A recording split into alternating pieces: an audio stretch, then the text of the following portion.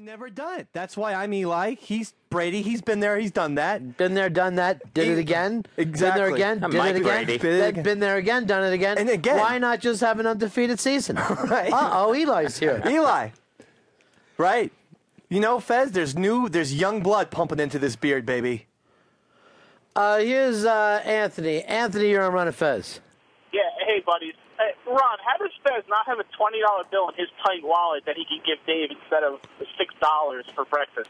He likes to be exact. I mean, You know, I would say for a fact that I would call him a tight ass, other than I know the lifestyle that he's living. And there's no way that's tight. No fucking way. I think he meant economically. certainly Oh, why. then you are cheap. I carry a certain amount of ones to get myself through the day, and that is all I need. And My then ones. And then you also wear a onesie. He goes over, too. He goes, how much will this cost? I say, $5.50. He goes, here's $6. Well, I like the tip. Then you know what I want you to do? Worse foods. Worse foods until he learns to be part of an economy. Because that's the problem right now, Fezzy. People aren't spending. I got that from President-elect Obama, who's on TV constantly. It's the Obama show every single day. The man is not president yet. Now, when President Bush and President Clinton took office, when they were transferring in, was there this kind of coverage on the transfer? Well, when President Clinton took over, you didn't even see him for a while. They would go, oh, here's a shot from a telescope. He's golfing. He's got an unlit cigar. They used to make a big deal about his unlit cigars. Oh, yeah. And then, but you wouldn't see him around that much. When Bush took over, there was so much heat on Clinton that Clinton stayed in the news for like 2 months.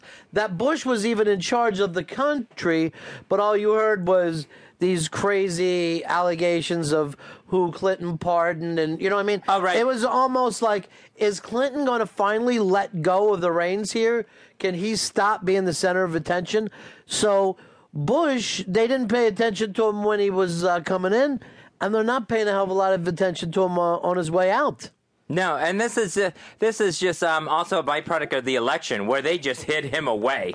Well, We don't want you being seen, mister. He's trying to sneak something in now. The Bush administration is planning to announce a broad new right of conscience rule permitting medical facilities, doctors, nurses, pharmacists, and other healthcare workers to refuse to participate in any procedure they may find morally objectionable, including abortion and possibly even artificial insemination and birth control.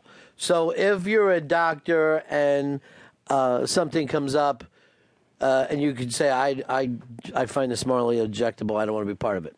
I don't agree with that at all. They should. I don't agree with this where Forced abortions at gunpoint?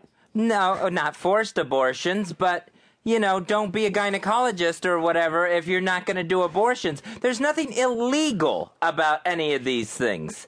So there's no reason why someone should be allowed to morally object to doing them. But so your point is, as long as there's a law, you can't have a moral objection to it.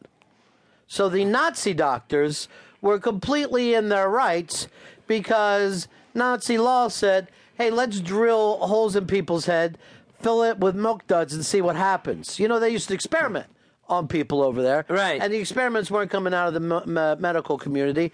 They were coming out of the government. What about for you, Big Earl Douglas? I mean, I don't have a problem with it. I think if it's a medical, if you're saying, hey, if you disagree with this procedure, Right. I think medically you shouldn't do the procedure. So no, let's say a pharmacist. Someone comes up to a pharmacist. I want these pills. It's 11 o'clock on a Friday night. I'm sorry, I don't believe in such a thing. Do you really want the fucking guy at the pharmacy saying yes or no? Dave, see what I'm doing? I have to play back and forth with both of them. I have to take both sides here.